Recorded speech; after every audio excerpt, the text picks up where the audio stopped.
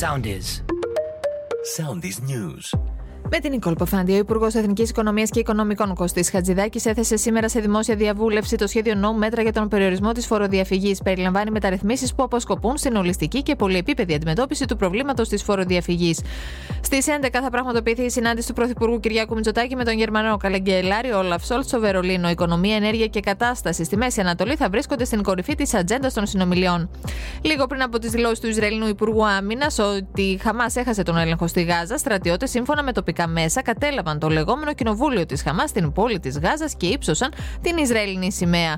Ο Ισραηλινός Πρωθυπουργός δήλωσε νωρίτερα σε τάγμα δυνάμεων του Ισραηλινού στρατού ότι ο σημερινός πόλεμος στη Γάζα θα είναι ένας πόλεμος μέχρι τέλους και όχι άλλος ένας γύρος μαχών. Ομολόγησε κατά την απολογία της 23χρονη αδελφή της Φέης Μπακογιώργου τη δολοφονία, υποστηρίζοντας ότι το έκανε επειδή τη μισούσε. Προσωρινά κρατούμενες κρίθηκαν νωρίτερα οι 3 γυναίκες που κατηγορούνται για τη δολοφονία. Ακολουθήστε μας στο Soundis, στο Spotify, στο Apple Podcasts και στο Google Podcasts.